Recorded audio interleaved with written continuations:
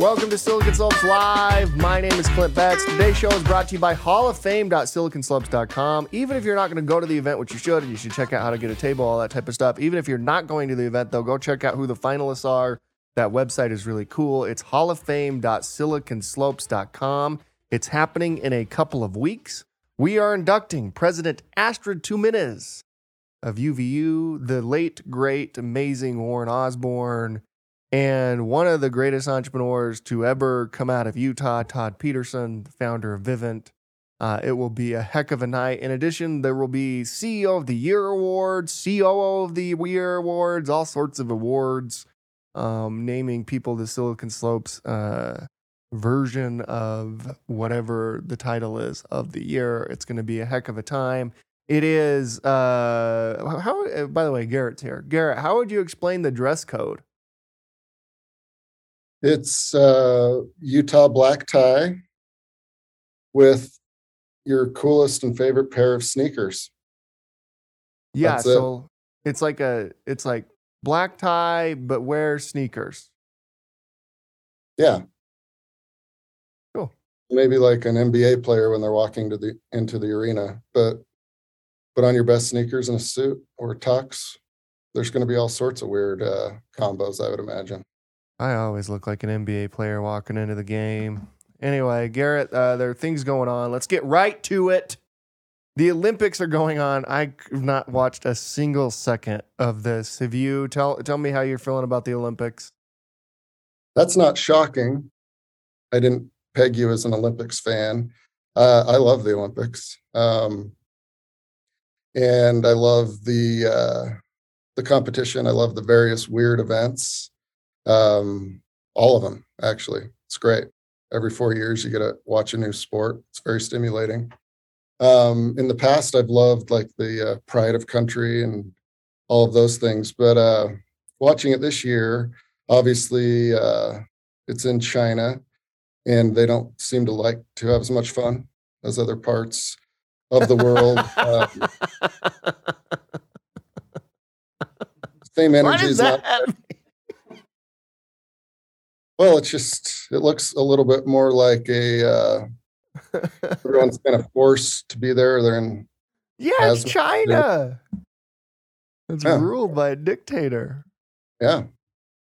You'd think they'd let their hair down and have a little bit more fun, but doesn't appear to be the case. I know viewership's down, unfortunately. It's interesting that it seems like there's a lot of Americans representing other countries, which is great. For them, I guess the American team's strong enough that they wanted to go do that. Don't know, though. And then we have cool, local Nathan Chen doing really awesome. Yeah, isn't a third of everybody we sent from Utah? I heard it's that. A big lot, yeah. That's cool. Yeah, it's way cool. Really cool. So it's a really fun. The world gets together and celebrates, just feels off a little bit this year, but normally it's a blast. And I don't know if any of you in the studio down there went to the Olympics in Salt Lake, but experiencing it in person is amazing. And seems like we'll get those Olympics again soon.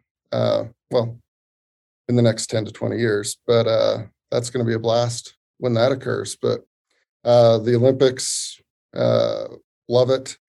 Can't wait for the figure skating. I love the analysis by those commentators. It's just great. So I would encourage you to watch it, Clint. Feel a little bit of the amateur athlete pride. I'm not going to do that. I do watch the Summer Olympics, in particular when we send Team USA. I like the track, all that type of stuff. I just don't get anything that's happening in the Winter Olympics. I shouldn't say that because it looks like Utah's going to get the Winter Olympics again. But I don't get it. I don't know what it is. Like the bobsled one, I feel like I could set a world record in bobsled. Just hop on, hang on. I don't know about that. Yeah.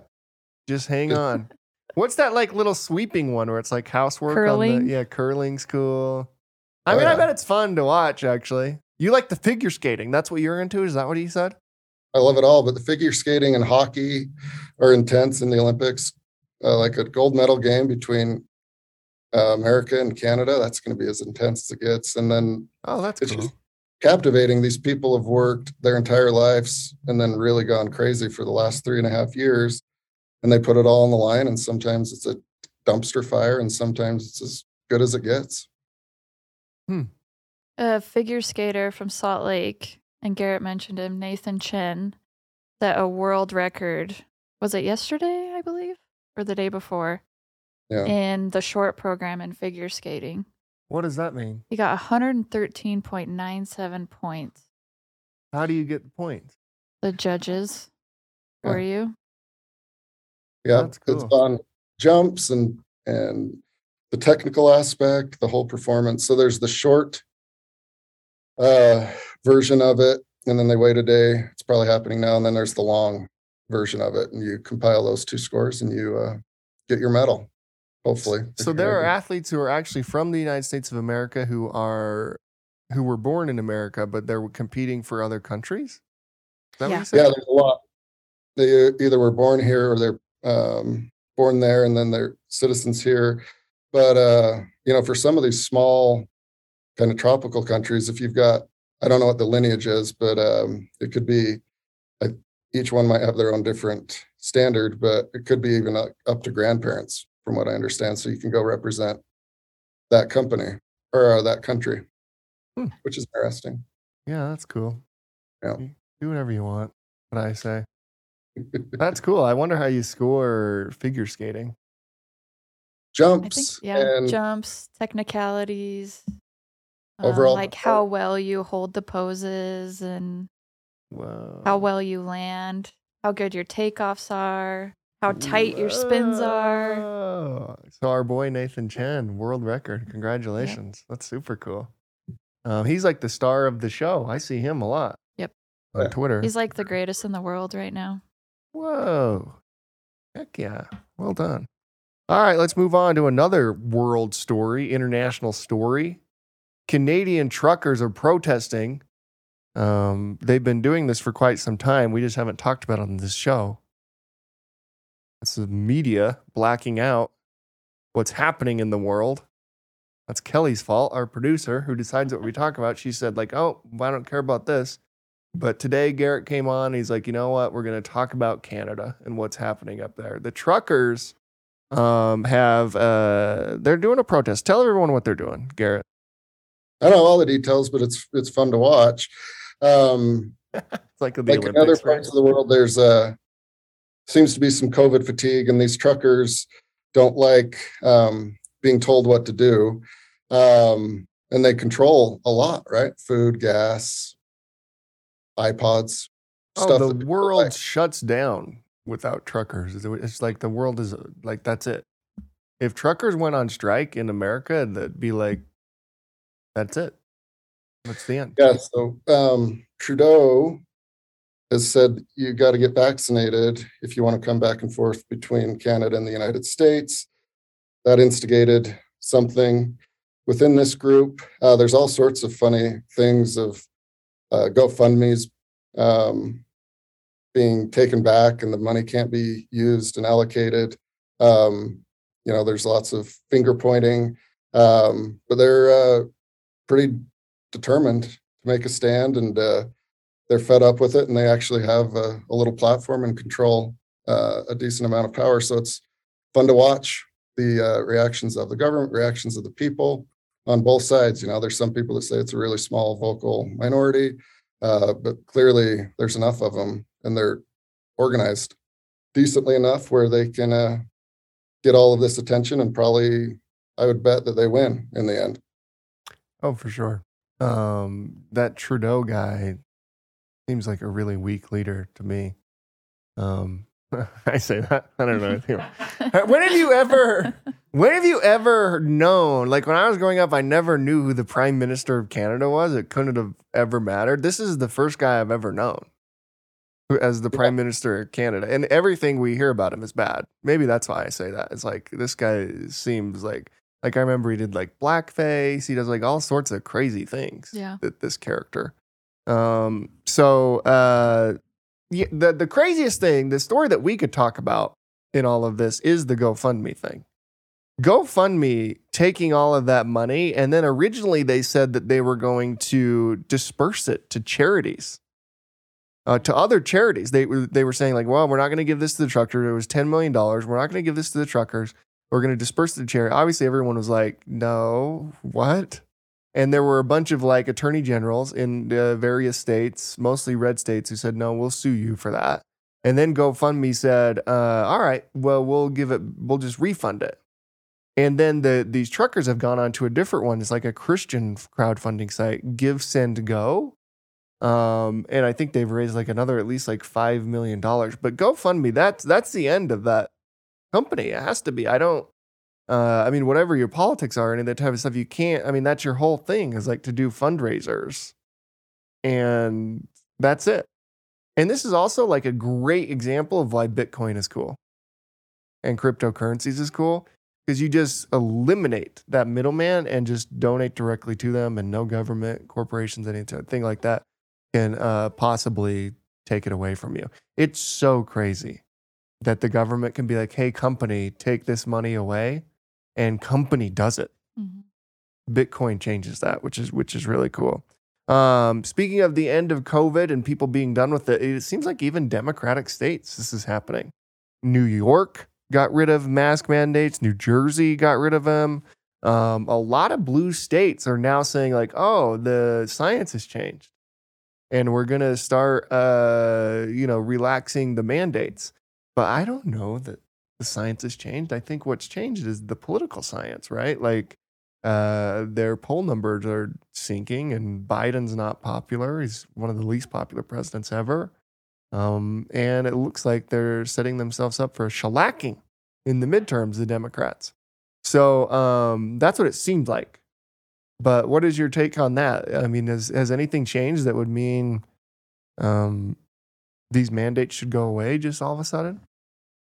Yeah, you can take out the actual science of it and the political science of it and who's going to win or lose. Overall, I get the sense that people in general are just fatigued with it, and whether they're griping up and people are listening, or the overall consensus, which does occur, and you can just feel that in general. I think, we all have a lot of friends that could care less about it, and we have some that are, for whatever reasons, think it's really great and consumes their life. But it seems like the majority now are kind of done with the restrictions and the inconvenience to their lives. And like to your point, it's not just the usual suspects anymore. It seems to be more across the board and in big metropolitan areas and blue states. So a lot of people have been hoping for kind of this for a while, and seems like it might be at a tipping point where it's just managed instead of freaked out about for 2 years. Yeah, it seems like the moment we politicized this pandemic is the moment we lost the plot. Yeah. Yep. And now it's like, all right, it seems like politicians like, how do we get out of this? Because this is hurting us. All right. Yeah. We have some upcoming events and podcasts. Tell us about them, Garrett. Yeah, we've got some good stuff coming up. This Friday at noon, we'll have Diogo from Album, general partner there. They're playing a hot hand. They've got some really, really good investments. They're in pretty much every unicorn in Utah. And so it's good to have VCs in our programming because there's a lot of folks that want to learn how they operate, what they look for in deals. And they always, whether you like them or hate them, they're always very smart and have really good opinions and examples of how this whole mechanism works for funding companies. Then we have Ben Hodson, CEO of Job Nimbus, next Friday. A couple of cool podcasts. We have Salsa Queen CEO. They make really good salsa, and their story is going to be very interesting in how they pivoted and went through the last 2 years. We have a really cool company called Aqua Yield, which is ag tech, which is, those are my favorite. All about like improving and optimizing yields, saving water at the same time, having a more robust harvest. And And then we did a really cool podcast that'll come out next week with the Period Project. They're going to be a nonprofit partner of the Silicon Slopes Hall of Fame and Awards. We had Emily Bell McCormick and Kristen Andrus on to explain what they're doing in and around the Period Project. But they've got a lot of momentum in getting the legislature and the community behind them. It was fun to watch how they organized it all and how much success they've had in doing what they're doing. But a lot of energy with that group, and it's a really good initiative that they've got, and we're happy to support it and very grateful for their partnership. So really diverse, the content coming down the chute. Yeah, that's cool. The Period Project's really cool, and it looks like that's going to pass unanimously in the House. It'll likely pass unanimously in the Senate. I think that's great. And Diogo from Album. I love Diogo. Diogo's impossible to hate. Everybody loves that guy. All right, so check all that out. Go to siliconslopes.com for more details on everything Garrett just said. That's it for today. Don't forget, check out Silicon Slopes Hall of Fame at halloffame.siliconslopes.com. Signing off for Garrett Clark, Weston Tanner, Kelly Jensen. My name is Clint Betts, and this has been another episode of Silicon Slopes Live.